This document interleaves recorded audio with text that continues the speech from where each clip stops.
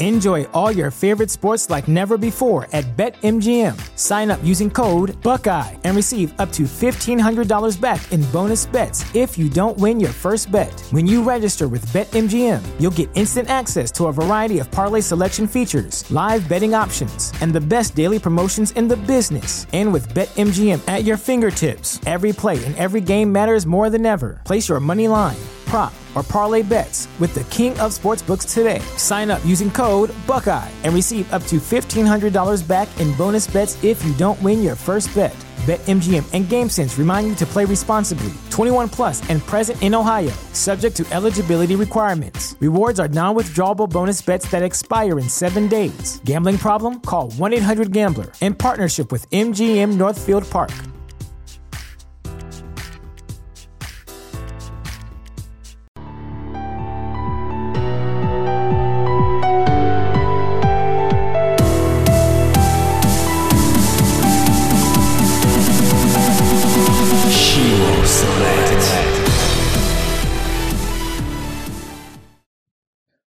David, thanks for being here. I know you're in the fabulous Las Vegas. How's it going tonight?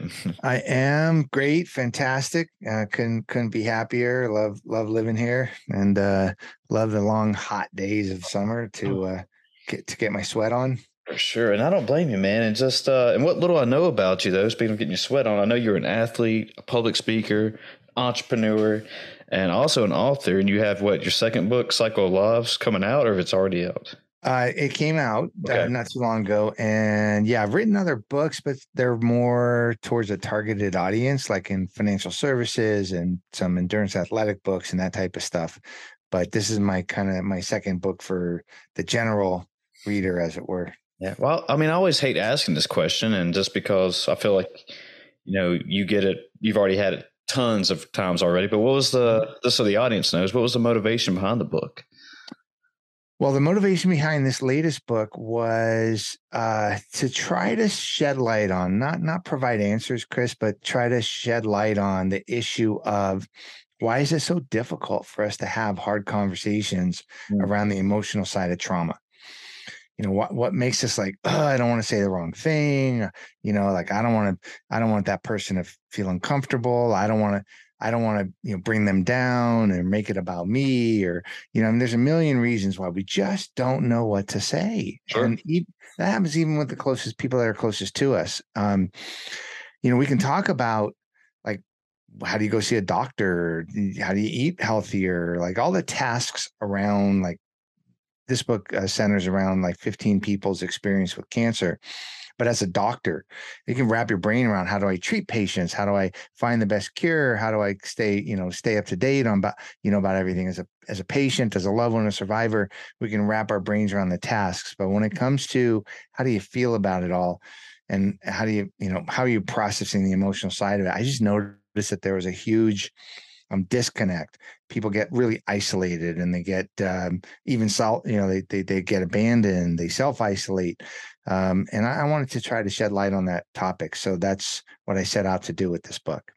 Yeah, that's because my whole life, I mean, I know that there's been some scenarios where it was one of those things I had no clue what to say, or, or even people around me. I remember when I was little going to funerals or whatever, just ask my mom, like, what should I do?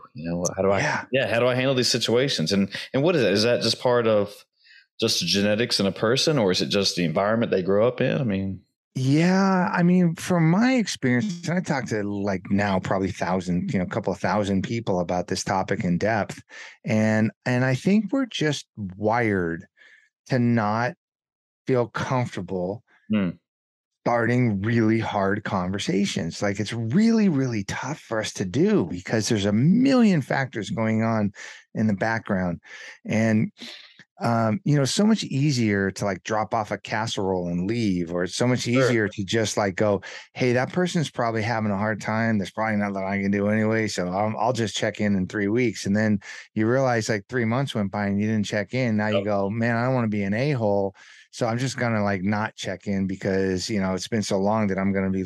So, there's a host of reasons, but the one universal truth is I guarantee you, there's every person listening, every person that could listen to this, and every person they know, I guarantee you 100% certainty that there's somebody they know, if not multiple people they know, that's going through something really, really painful, really difficult, really traumatic that they know about, let alone that they don't know about, but that they know about. And I'll bet you anything that it's really hard to make a phone call, so they haven't. That makes sense. Right. Yeah. I could think of 3 or 4 people right now that I go, man, I better call them, because I'm going to be a hypocrite if I don't. I'm with you. Yeah. As you said that, I was sitting there thinking, I got a few in my head too. Yeah. And the longer you go not calling them, the kind of like the harder it is to call them. And then that just adds to the isolation. It is. And it's man, that's a good, I mean, this way you put that, I never really thought about it. Just adds, it makes it harder the longer you don't do it. And it does. Yeah. And there's times, it's one of those things I always say, like you're saying, that I'm going to either call my pops or call whoever, and I never do it. I don't know. I think of a million reasons not to do it rather than one just to do it, Yeah. And, I mean, look, that's not, it's not a judgment. It's just a fact. And so what I wanted to try to do was to shed light on really evocative, inspirational, mind-provoking stories about 15 people. And what I did is I kind of framed the emotional side of the cancer journey, whether they're a doctor or patient, whatever. I tried to frame the emotional journey, like what allowed them to or what didn't allow them to connect with people on a deeper, authentic level in relation to the traumas that they experienced in young adult and adolescence. So that if I could understand a little bit more of what Chris had gone through as a kid that was really traumatic, that he was still living with, that it was still affecting his inside voice, that later on in life, when you're going through something difficult, I might gain some insight into how better connect with you. And when you tell me, look, David, I appreciate the call, but I'm fine. I don't need you. All right. Like I'm good. Maybe I have a little more insight into maybe that's true, but maybe it's not true. And if it's not true, I can feel free to press you a little bit, and say, do you not want to talk to me because you're good? Or do you not want to talk to me because you think I'm going to abandon you if you lay this shit on me? Or do you think that I'm not going to care, or I'm going to turn around and make it about me? Because I won't. I'm just asking because I care about you. Like, what the heck is going on? Yeah. Well, it's almost a defense mechanism too. Do you think just because if, you call to check on me and I was like, hey, everything's okay, I feel like I might be imposing or bothering you or taking, and it's just like, no, just don't worry about me. I'm good. Even though, I might be going through a hard time, but because I'll guarantee you that there's times also, and I'm sorry for all the guarantees, but I'll guarantee you that there's times when you are going through something difficult and maybe you had an interaction with a friend and that friend's like on cloud 9 because something great's happening. And you go, I'm not going to bring them down. So I won't bring this up.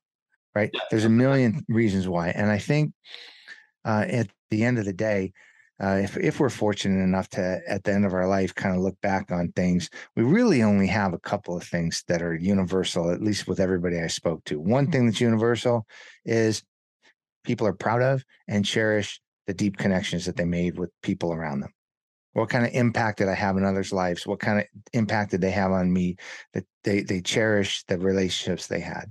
The second thing is they regret that they weren't able to form deeper relationships with people they wish they could have, or that those people would have been able to form deeper relationships with them. I wish I would have learned how to talk to my grandfather. I wish my friend didn't block me out of their life in the time of need. I wish I would have been, there's, I agree. And so if that is a universal truth, then how can we best understand what people are going through or what they have gone through so that we can feel more empowered to start those hard conversations. And that's kind of what showing as much. I went deep, Chris, with these people, like deep, Sure. A couple of years, interviewed them. Every single one said at multiple times, all right, we can talk about that, but I never, ever talked about it with anybody ever before. And I said, okay, cool. And so they were willing to kind of open book their lives and their traumas and their difficulties in the hopes that you read the book, I read the book, we go, oh, okay, maybe I get a little bit more into the insight into the human condition. Maybe I can bring that with me and add a tool to my belt next time I come into a situation like that. So going back a little bit, you take 15 different people and follow them and interview them and through their cancer story. Is that what you're saying? Yeah. So I tried to find people who were different ages, different types of cancer, Okay. not just a patient, but an oncologist, a medical professional, an executive in the medical world, loved ones, survivors. They had cancer maybe one time. One person in the book only has a fear of cancer, or they lived with cancer, 5 different times their adult life. I wanted people that the cancer was mild, the cancer was, very severe or terminal. And also I wanted, Chris, people that had a wide range of emotional responses to their cancer. And those went from everything from, fear and desperation to acceptance and even gratitude. Because if you can imagine, being told that you got terminal brain cancer and you receiving that news with gratitude. So I needed to have stories that had wide range, and then they had to have evocative traumas in their lives, things that because I can't identify with what it's like to be an oncologist, Right. and the emotional journey of that. But I can understand what it's like when that oncologist talked about the fact that when she was a child, dad abandoned her, never to be heard from again. Like that, I could wrap my brain around. So now maybe I get a little bit more insight into her life, and maybe it teaches me how to talk to my doctor better. Yeah. So it's just not only cancer, but trauma in general. Yep. Yeah. Okay. Absolutely. I'm with you now. Okay. Yeah. We deal with suicide, abandonment, drug addiction, violence, abusive relationships, all those things that limit us from being able to be our true selves, bring that inside voice to the connections, that we have. So when you ask me, hey, David, I'm trying to form a connection with you because you're my friend and I care about you. I'm not leaving a lot inside that I'm not giving you the truth answer. If you really care about me and want to listen, I feel like I got to learn how to open up to you better, how to express myself better. And I think that by examining these people's stories in this depth of a way as we do, that it gives you, some insight. Oh, that's what it's like. That's what people go through. That's why people are wired the way they are. And then you go, okay, maybe I can use that in my life.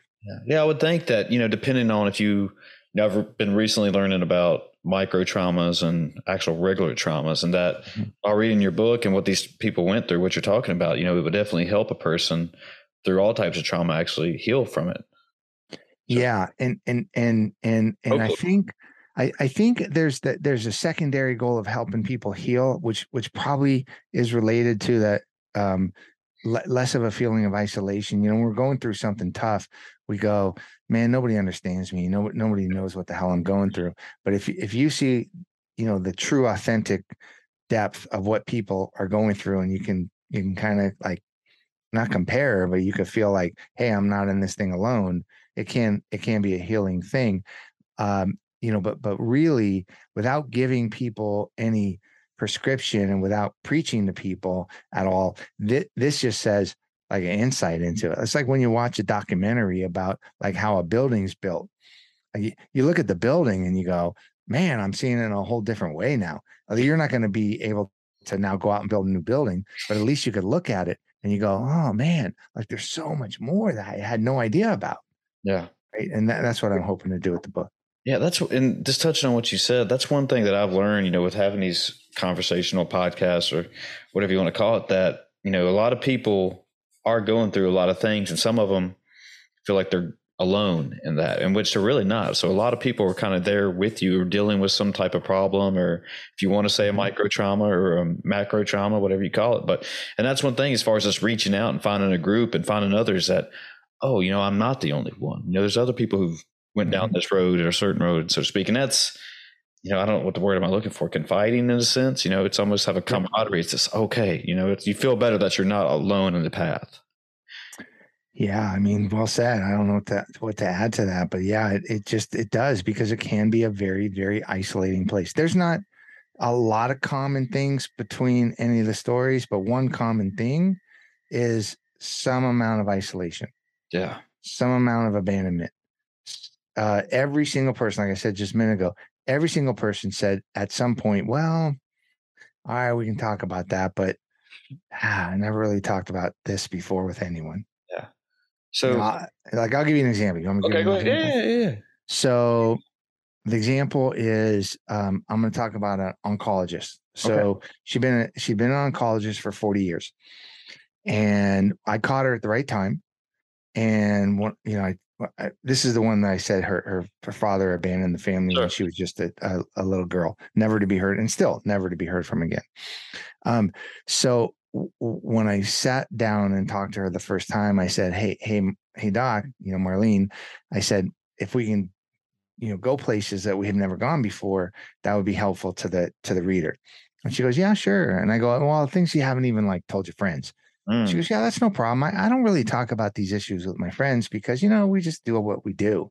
And I'm like, all right, well, your peers, things that you don't confide in other doctors about. She goes, I'm a woman doctor. You think I'm going to tell my peers about my emotional issues? Oh, wow. No way. And I said, well, things you haven't talked about with your husband necessarily. And she goes, yeah, there's plenty of things. I met him later in life. And, we don't get into our work that much or the emotional side of it. And the thing so I said, great. I said, well, I'm going to ask you things you never talked to anybody about before. And she said, yeah, let's see what we find out. And I had just caught her at the right time, Chris, when she was dealing with the following. Here's what she was dealing with. She was on a successful and very intelligent and respected oncologist for now 40 years. Right.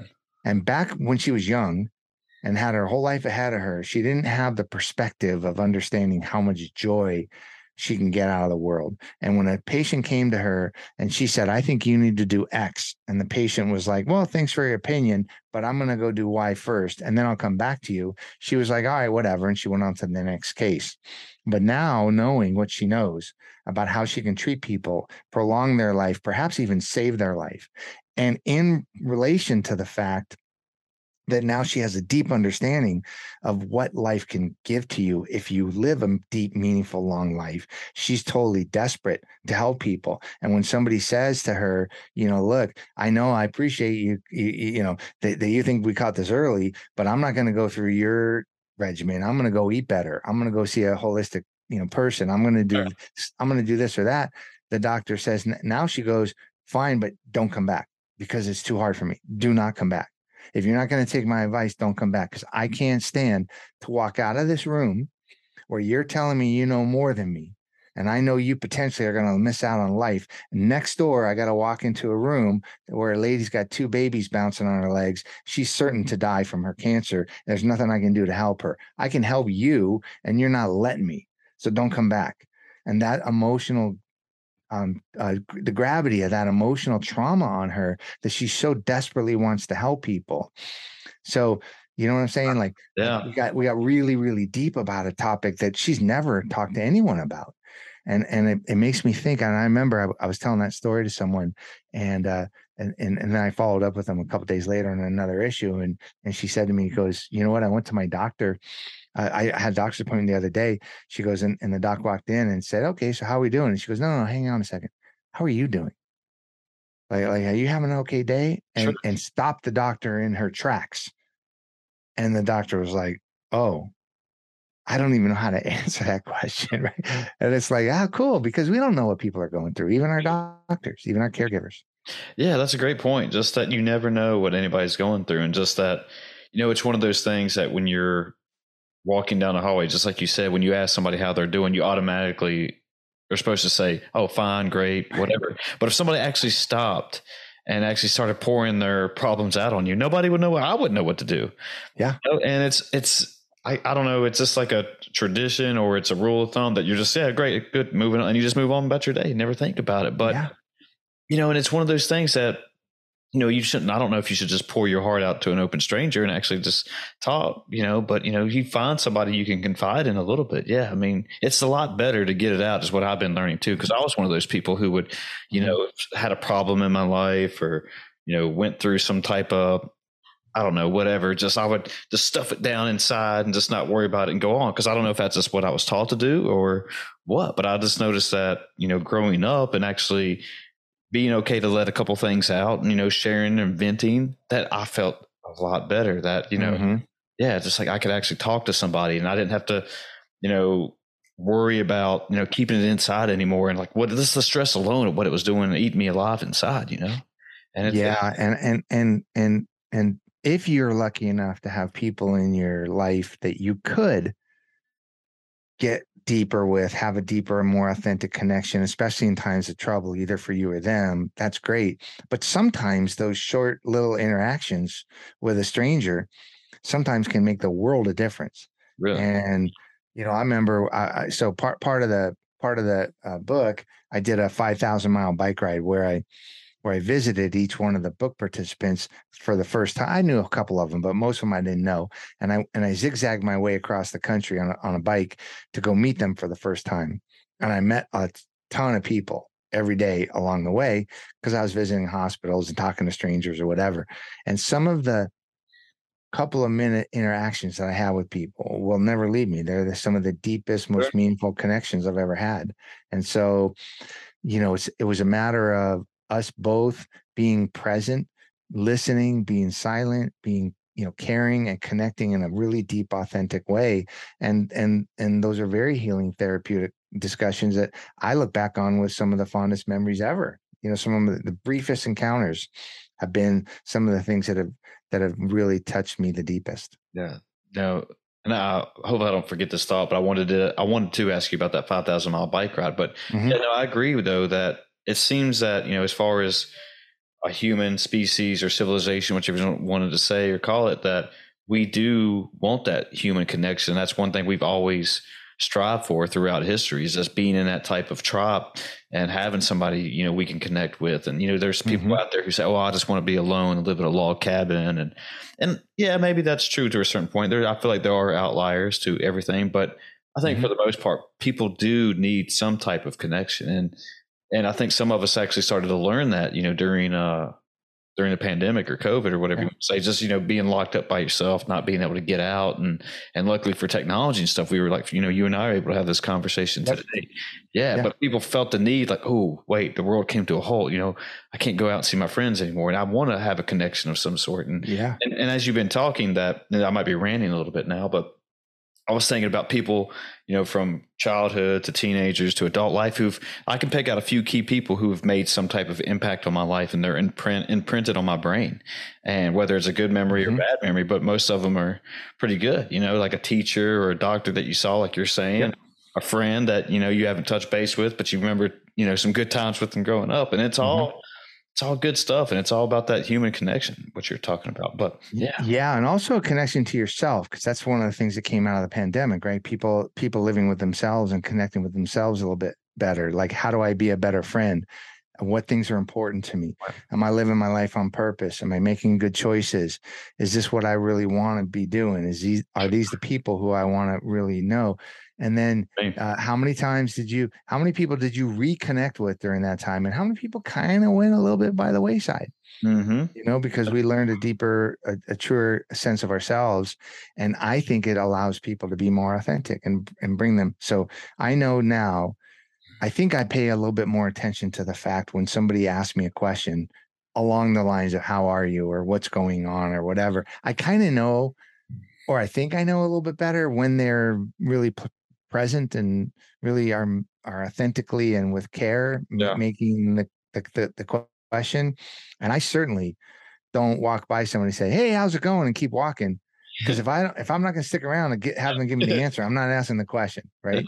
Yeah. No, that's a good point. But you get just reading somebody's body language. I mean, day to day is just one thing that I've learned, that, the way they're holding themselves, are they walking with their shoulders back? Are they just walking? Something you can easily tell like what somebody's going through.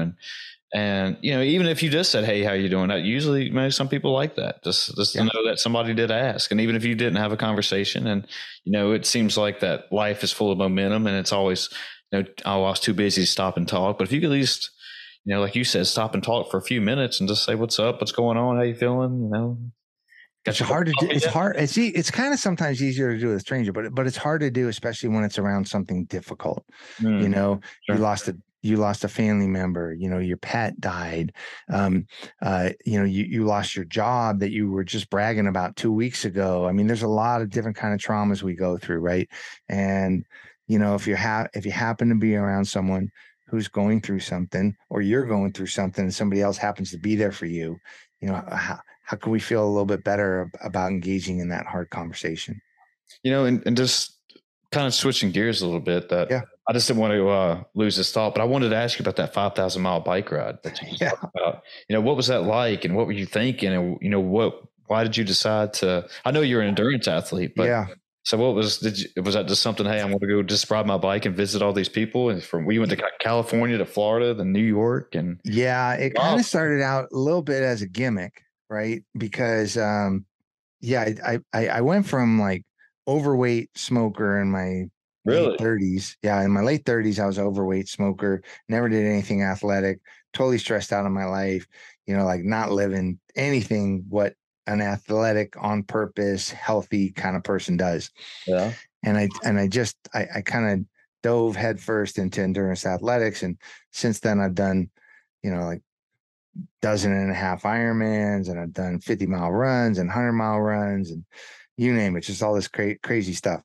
That's 24-hour for an overweight smoker to dive into endurance athletes. I know. Yeah. Right. Yeah. I didn't go from point A to B like that. There was a stretch. Okay. I was going to say, man, that's really badass of you if you did it like that. But yeah. Well, what I did was I put down the cigarettes. Then the next day I went for a 2-minute run, couldn't make it. Right. And then about a week later, did a mile. And then I said, well, shoot, if I could do a mile, maybe I could do 3, do a 5K. And it was a way to continue to not smoke. That's the way to do it. And then 3 or 4 months later, I did my first triathlon. Then I did a half Ironman. And by my 8th or 9th month into it, I did my first Ironman. And then I said, all right, well, let's just see, man. Let's keep going, see what you can do. So here I am 20 years later, and I've done, I don't even know, a couple hundred events. Like that. Yeah, it's pretty cool. So for the bike ride, I thought that humans are really connected only by, I think really, we're all connected, but I break it down to 2 things we're connected by. Okay. One is story. Sure. I agree. I never met a person yet that if they had a minute to listen and you said, dude, I got this story, you got to hear. We all lean in. We all want to hear a good story. So we're connected by story. And 2 is we all have the same basic human emotions. We might have different emotional responses, but we have the same basic human emotions, fear, happiness, joy, those kind of things. I agree. So if we're connected by story, and I want to talk about the emotional journeys of trauma through storytelling, I need to connect people. So I said, how do we connect the people? Oh, well, like I'll just ride my bike, and like one of those old timey movies where the red line follows the plane where it goes or whatever. Yeah. Now I could go, oh, well, I'm going to connect the stories. So it was just another way to add another facet of connectivity. And then I said, well, can you do this? Like, can you bike that far? And I zigzagged it on a map, and I was like, yeah, I guess I could. And then I said, okay, how long can you do it in? And I ended up doing it in only 6 weeks because that's as much time as I could give to it. And it was tough, man. I was doing 12, 14, 16 hours a day to get from point to point. And it was day after day after day. It's absolutely brutal physically, but it was fantastic emotionally. So all your life, up until you said you were in your 30s, where you just didn't care about being in shape or athletics, or did you have a turning point in your life in your 30s where you just said, hey, I got to do something? Yeah, I didn't care much about myself. Ah. Yeah, that's what I would say. I didn't care much about myself. So I was way too worried about surviving and way too worried about what you might think of me or what the boss might think of me or what other people might think of me. And I never, like I saw the guy in the mirror, but I never really saw the guy in the mirror. Yeah. And one day I just had a number of things happen to me in a very short period of time. One is I kind of realized, oh crap, I'm in a marriage with an abusive alcoholic. This is not a place where I could be. And I got 2 young kids, I got 4-year-old twins. And I go, dude, what the hell are you doing here? Yeah. So I had that realization hit me. Then I had another realization hit me. My sister called me up and said, hey, I got terminal brain cancer. And, we got to talk about how this is going to lead to my death. And she had a young family and everything. It was real tragic. And then at the same time, in that same time period, I kept going to this one friend and complaining to him over and over and over about all the bad things in my life. And he finally stopped and he goes, dude, stop. Like literally, you're the problem. And I go, what? And he goes, yeah. He goes, what the hell, man? All you do is ever complain about the problems you're in. You got yourself in all those problems. He goes, you, every time you see a rabid dog, you go pet it and then it bites you and you get all, butthurt that it bit you. And he goes, stop petting rabid dogs, dude. Fix your own. Enjoy all your favorite sports like never before at BetMGM. Sign up using code Buckeye and receive up to $1,500 back in bonus bets if you don't win your first bet. When you register with BetMGM, you'll get instant access to a variety of parlay selection features, live betting options, and the best daily promotions in the business. And with BetMGM at your fingertips, every play and every game matters more than ever. Place your money line, prop, or parlay bets with the king of sportsbooks today. Sign up using code Buckeye and receive up to $1,500 back in bonus bets if you don't win your first bet. BetMGM and GameSense remind you to play responsibly. 21 plus and present in Ohio, subject to eligibility requirements. Rewards are non-withdrawable bonus bets that expire in 7 days. Gambling problem? Call 1-800-GAMBLER in partnership with MGM Northfield Park.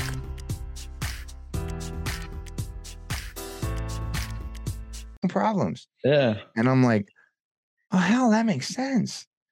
And I went, oh, so it's not that I never paid attention to that stuff.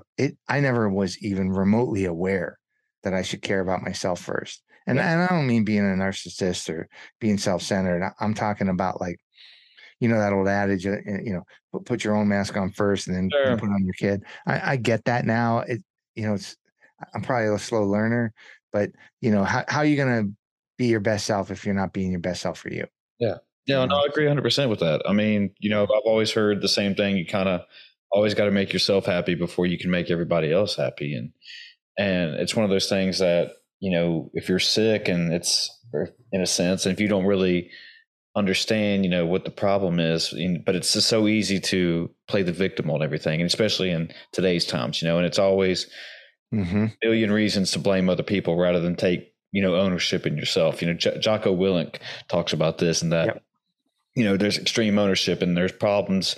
Hey man, look in the mirror and, see what you're doing first rather than blaming the first person you see, like you just said. Yeah.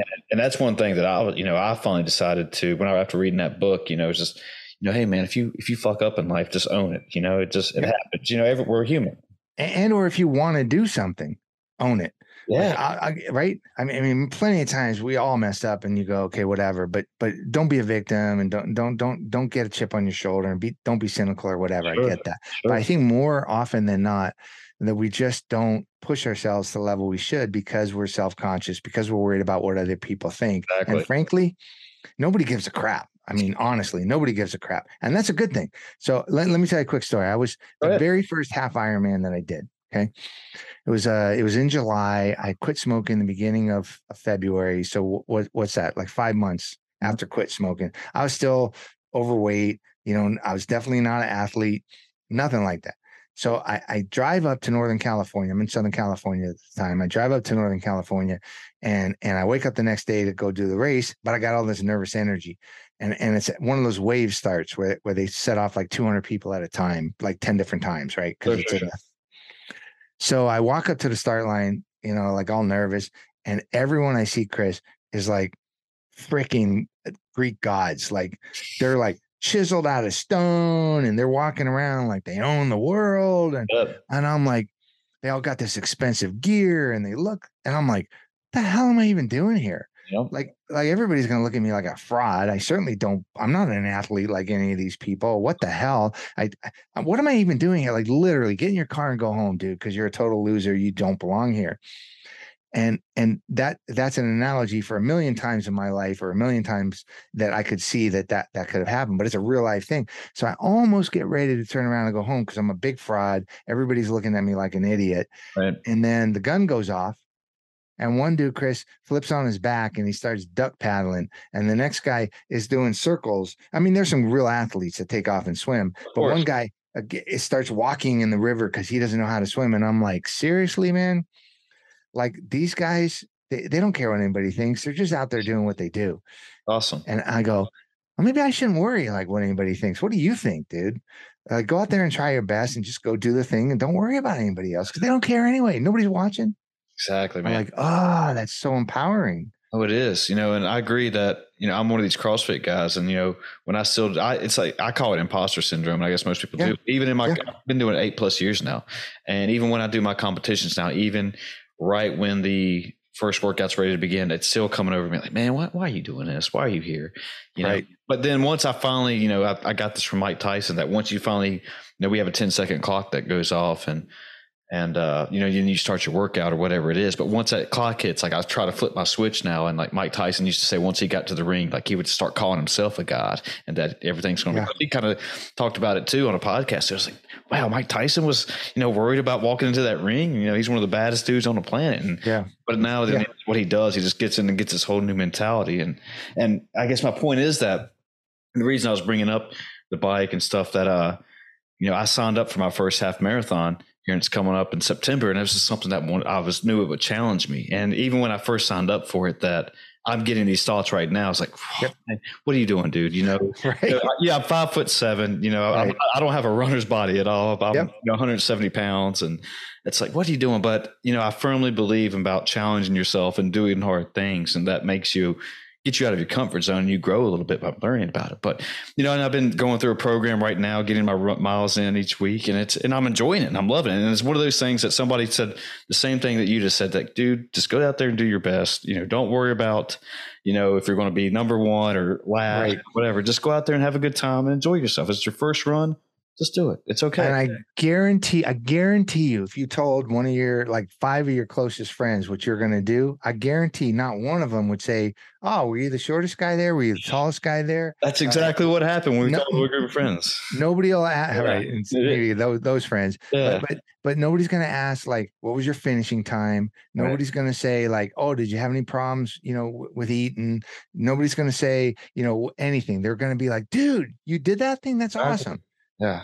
Right. And so it's funny how we think people care and that they're paying attention. They're not. They're just living their lives. Yeah. And so we might as well live ours. And so that kind of inspired me to delve really deep into endurance athletics, because I said, oh, well, if you need to find out what you're capable of, and nobody else is watching, nobody else cares, well, let's just go find it, go figure it out. Why not go do 3 Ironmans this year? Why not? Right? Yeah. Why not? Yeah. I'm never going to win them. I'm not winning. I'm not looking, right? Nobody's watching me nobody's counting on me to win. Right. So that's fine. Let's just see what I can do. Can I bike across the country? I could do it. Sure. Why not? Awesome. You're doing it for you. You're doing it for your health. It's something you enjoy doing, I'm assuming. So why not? I mean, it's one of the reasons why I started this podcast. It was something I felt like I needed to do. And, I did it for me, and it was, again, it was one of those challenges for me, like we were talking about hard conversations, and I've never felt like I was a great conversation. So it was something that even during the pandemic, I learned that, man, I want to do something. I want to put myself out there. I want to try. I want to learn. I want to grow a little bit.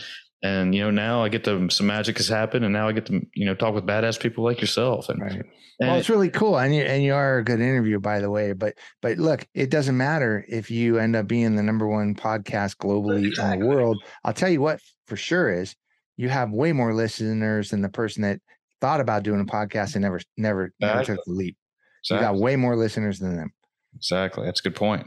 And even just putting that into a, perspective, like a triathlon thing. I mean, at least, you're doing something, and that, you're getting more miles or whatever into no person just sitting on their couch watching Netflix the whole time. So yeah. And it's one of these things, you feel like you should go do 3 triathlons or however many you did in a year. Why not? I mean, just, prepare somewhat for it, study this, but go in there and have a good time and learn about it and learn about yourself. And you will enjoy the journey it takes you on, I hope. So it's like, that's what it's done for you, and when you did this 5,000 mile bike, were you by yourself the whole time?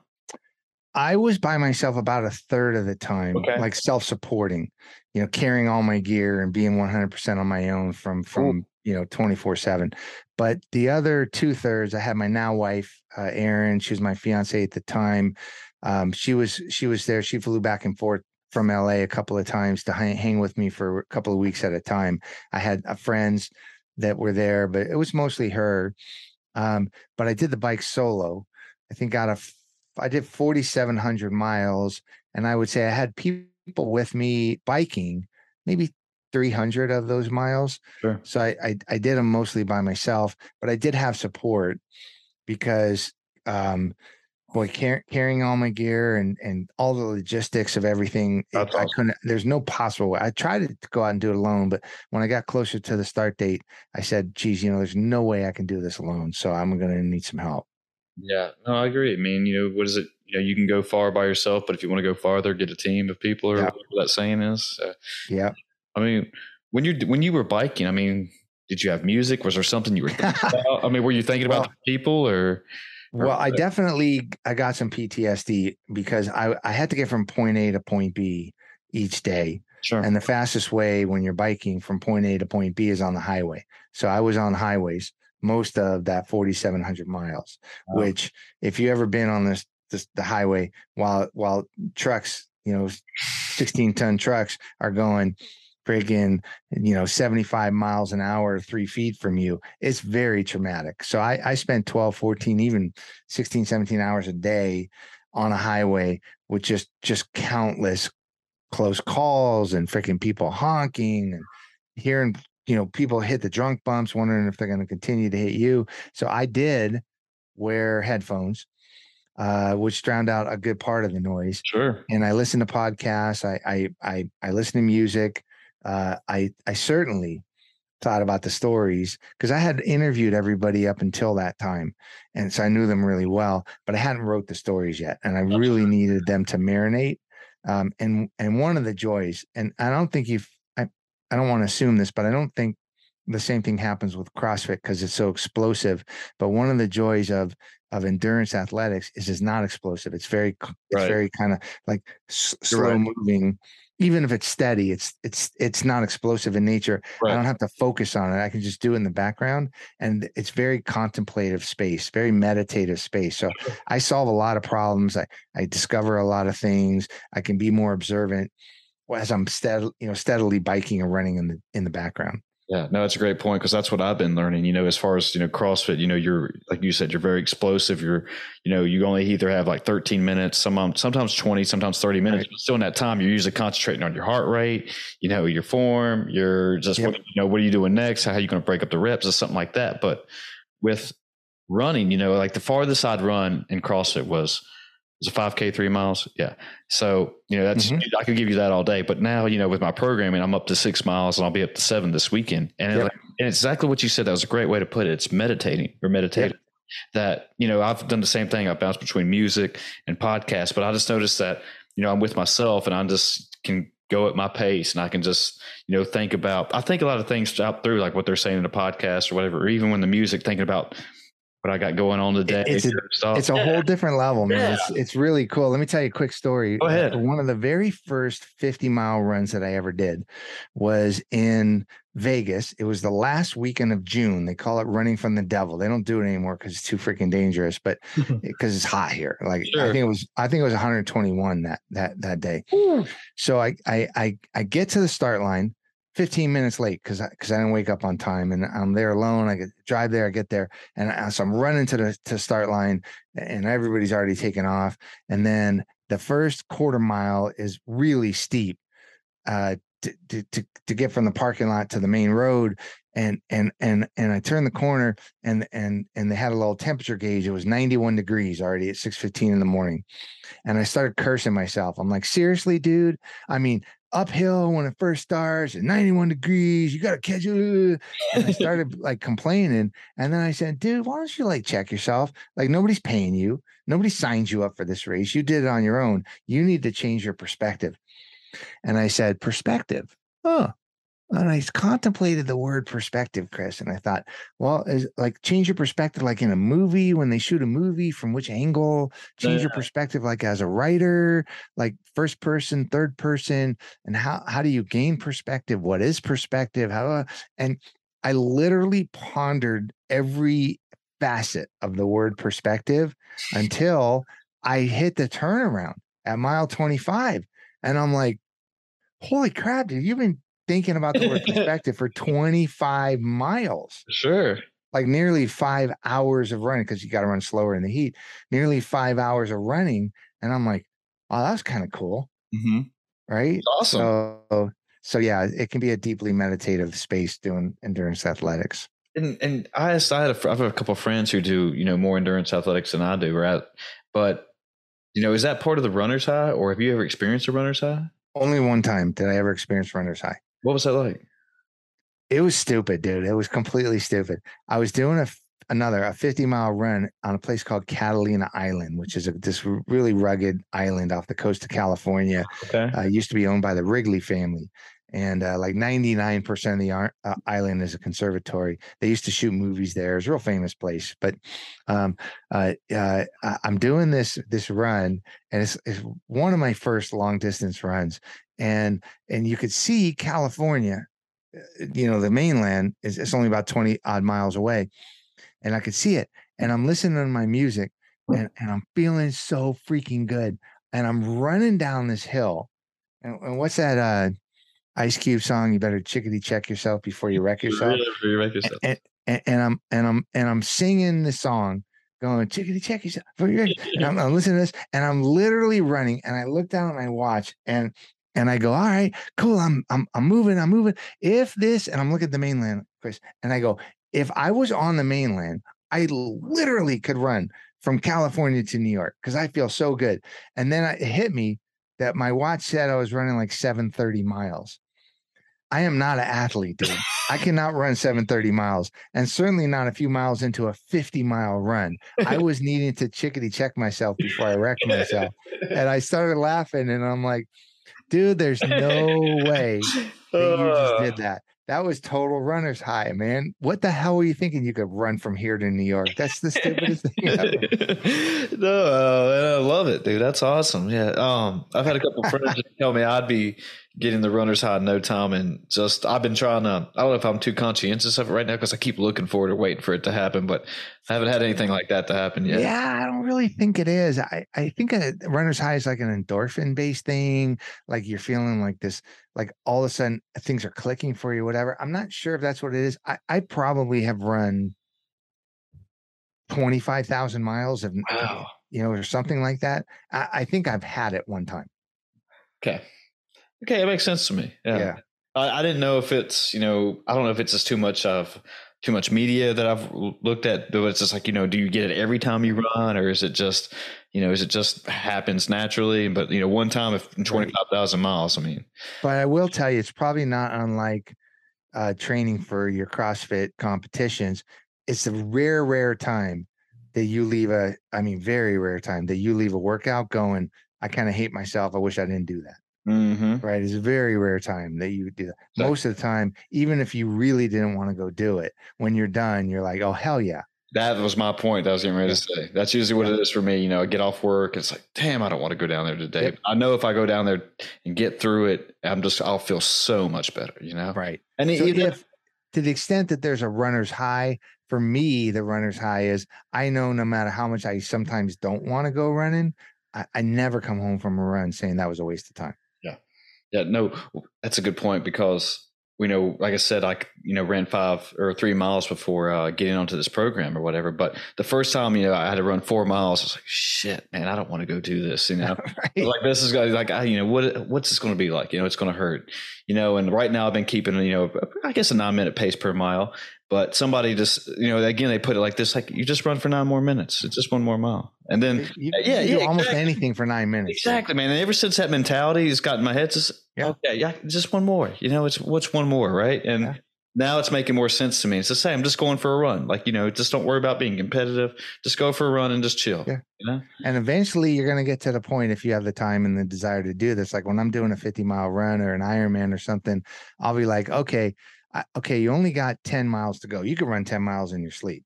Yeah. And I'm like, who are you even that you just said that? Right. Because you're not the guy that can run 10 miles in his sleep. You're this big, fat, overweight smoker. And I'm like, oh, maybe I'm not that guy anymore. But, it's funny the way our mind plays tricks on us. Yeah. It's our mind is like due to, it's survival mode. It goes into like, hey, you probably shouldn't do this because you're probably not going to. Right. Yeah, probably live or whatever. It's going to be hard or whatever. But that's when you got to dig down in there and conquer your inner, whatever you want to call it. And it's like in demons, it's like, no, we're going to do this. And I did that almost every day on that 5,000-mile bike ride because I would get in at anywhere between 8 or 9 at night and maybe midnight, 1 a.m. I'd have to find dinner, get checked in, shower, stomp on my clothes to clean them, let them hang them up so they would dry the next day, and then get to sleep so I can get on the road by 7 a.m. Sure. Right. And sometimes, man, I did not want to get up. Right. But then I said, you have to, like, you have to get from point A to point B today. Otherwise you're screwed. So figure out a way to do it. You just do it, you know? If you were ever to go back in time and like your younger self and thought to yourself, hey, in 20, 30, 40 years from now, you're going to be running triathlons and Ironman and writing books. Would you ever believe that yourself if somebody would have told you that back? No way. No way possible. No way. Yeah, no way. Because I mean, self-perception is a big deal, right? How we perceive ourselves is a big deal. And I always perceive myself as somebody who was very empathetic, good listener, very observant, very sensitive. But I didn't even have an awareness of who I was or what I wanted to get out of this world. I just didn't. And once I developed that sense of, why don't you learn who you are and what you're capable of and what you want to do? Why don't you lean into that person and learn about it? I was just like, man, if I could have learned that when I was younger, oh my God, that would have been so smart. It would have been so great. Yeah. Here's a good question, or it's a good question in my head. Is this what gives you hope, or what you hope the world gives hope, from having these deep interactions with those 15 people in your book and learning, even for your own self, you could change, yourself. If you don't like the way your world's going or your life journey, you can just make a decision one day and to say, hey, I'm going to quit smoking. I'm going to lose some pounds. Is that what, you have? People hope for the world? I think so. And there's not any of these stories. Some of them are tragic. Some of them are very emotional, but the stories are, every single one of them is super inspirational and can be a great learning exercise. Like, for example, I led the book with Bobby's story, and Bobby's story, real quick, is this guy who was not unlike a lot of people I know. I might have even had some qualities of Bobby. Not very likable, kind of angry at the world, little chip on his shoulder, made a lot of bad decisions, but ended up blaming other people for him, bad relationships and bad career turns. Everything happens to him because, he's the bad, he's the receiver of bad luck or whatever. And then all of a sudden he meets this person who gets to put as he says, gets to put a new pair of glasses on him. So he sees the world a whole different way, and he realizes, holy cow, man, like, I've been the problem my whole life. This is a woman that is showing me how I could learn how to be my best self, and I could learn how to love myself and love somebody else. And it was this beautiful story, right? Shortly after they met, she got cancer. They beat it. They got married. Shortly before they got married, the cancer came back, and shortly after they were married, it took her. And it was really, really, really tragic. But during that time, Chris, they got this opportunity to go super deep into every possible corner of the emotional map that two people could go through. And one of the things that she said was, look, this sucks that I'm not going to be able to be around to see it, but you are now your best self, and you need to learn how to love and be loved with somebody else, because I'm not going to be the one here. And you certainly can't waste all of my hard work. So he promised to go to therapy after. Sure. And then he decided that I'm going to live up to the promise that I made to her. And he's now happily married, been married for like 12 years to the person he fell in love with. And he's very grateful for what he went through with Brandy. And they do an event every year in her honor. And it's really this beautiful story. But I asked him one time, Chris, to your point, I asked him, I go, dude, like what the hell? How are you able to do that? And he goes, look, David, he goes, if Brandy didn't get cancer and die, he didn't have kids, right? But if Brandy didn't die, her and I would still be married. We'd have a big family with a lot of kids, and I'd be living my best life ever. I couldn't even imagine having a better life if she had lived. That didn't happen. He goes, who I'm married to now, I wouldn't trade it for anything in the world. I'm as happy as a person could be. I'm as deeply in love as a person could be. I feel like I'm the luckiest guy in the world. Of course, things would have been different, but they didn't work out that way. They worked out this way, and I wouldn't change it for a second. And I'm like, oh, damn, if you can't learn from that, dude, you cannot learn, right? And so each one of the stories has some kind of an element of what can we learn from what others have gone through or what they're going through. And it's very reassuring that we can become our best selves for sure.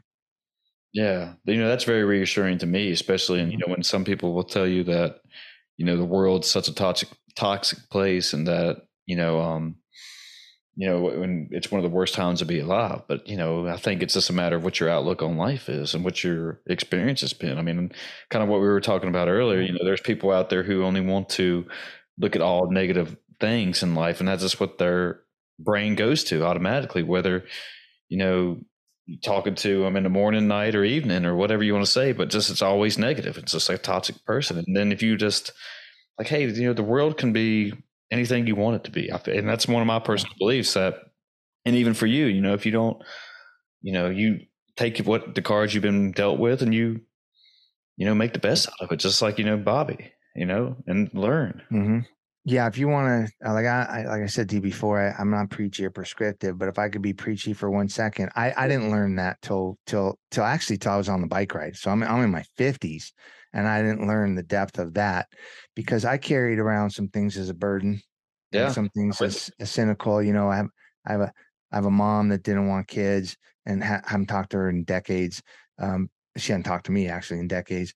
I have other things that are problems in my life that will never get solved. Like I'll never be able to wrap my brain around the bad people that have done bad things that are just bad people. And you just got to accept the fact that sometimes life ain't perfect. Yeah. Right? But I didn't learn the depth of that until I was on the bike ride. And I'm trying to reconcile some of these heavier issues. Like we just talked about, like, why are there so many bad people? Or why do you have a mom that hates her kids? Or why did you have a dad that didn't have kids till he was 60 and he knew he was going to die when you were young? So what the hell was he thinking? And I'm trying to wrap my brain around this. And then I came up with this analogy in my head. I don't know if I stole it from someone, but I think I came up with it that, you know what, when the dude made my puzzle, the puzzle of David, and it was 10,000 pieces, right? That's a lot of pieces of puzzle to put together. And I kind of got like 6,000 pieces in, and I realized, oh shit, the box is missing a few pieces, right? So I can either stop putting it together, or I can continue to put it together and just accept the fact that, oh, well, it's going to have missing pieces. Like sometimes the box misses some pieces. Sometimes there's bad people and there's no explanation for it. Just let it go. So I kind of look at myself as a person who before would concentrate on the missing pieces. And now I concentrate on the 9,995 pieces that go together. Because you know what? We all got missing pieces. It's just life sucks sometimes. What are you going to do? I agree 100%.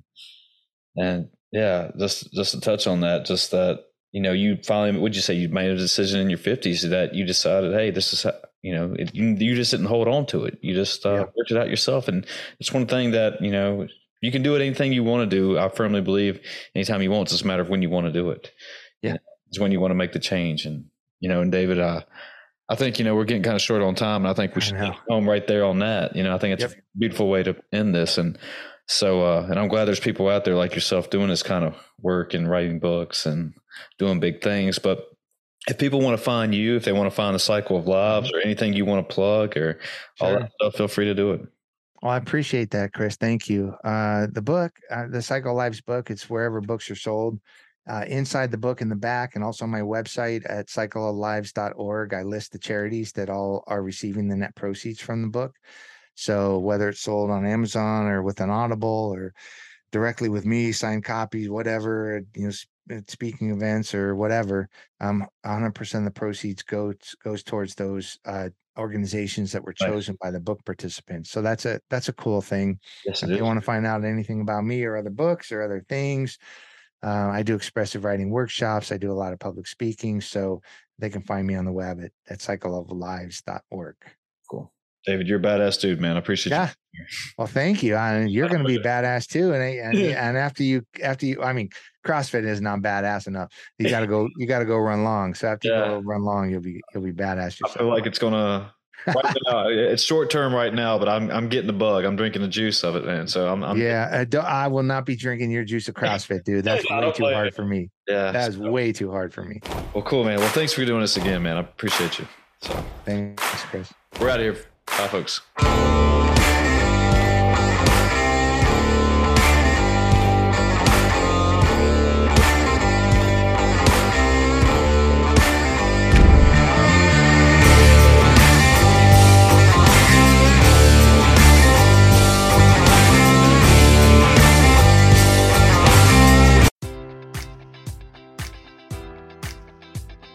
Enjoy all your favorite sports like never before at BetMGM. Sign up using code Buckeye and receive up to $1,500 back in bonus bets if you don't win your first bet. When you register with BetMGM, you'll get instant access to a variety of parlay selection features, live betting options, and the best daily promotions in the business. And with BetMGM at your fingertips, every play and every game matters more than ever. Place your money line, prop, or parlay bets with the king of sportsbooks today. Sign up using code Buckeye and receive up to $1,500 back in bonus bets if you don't win your first bet.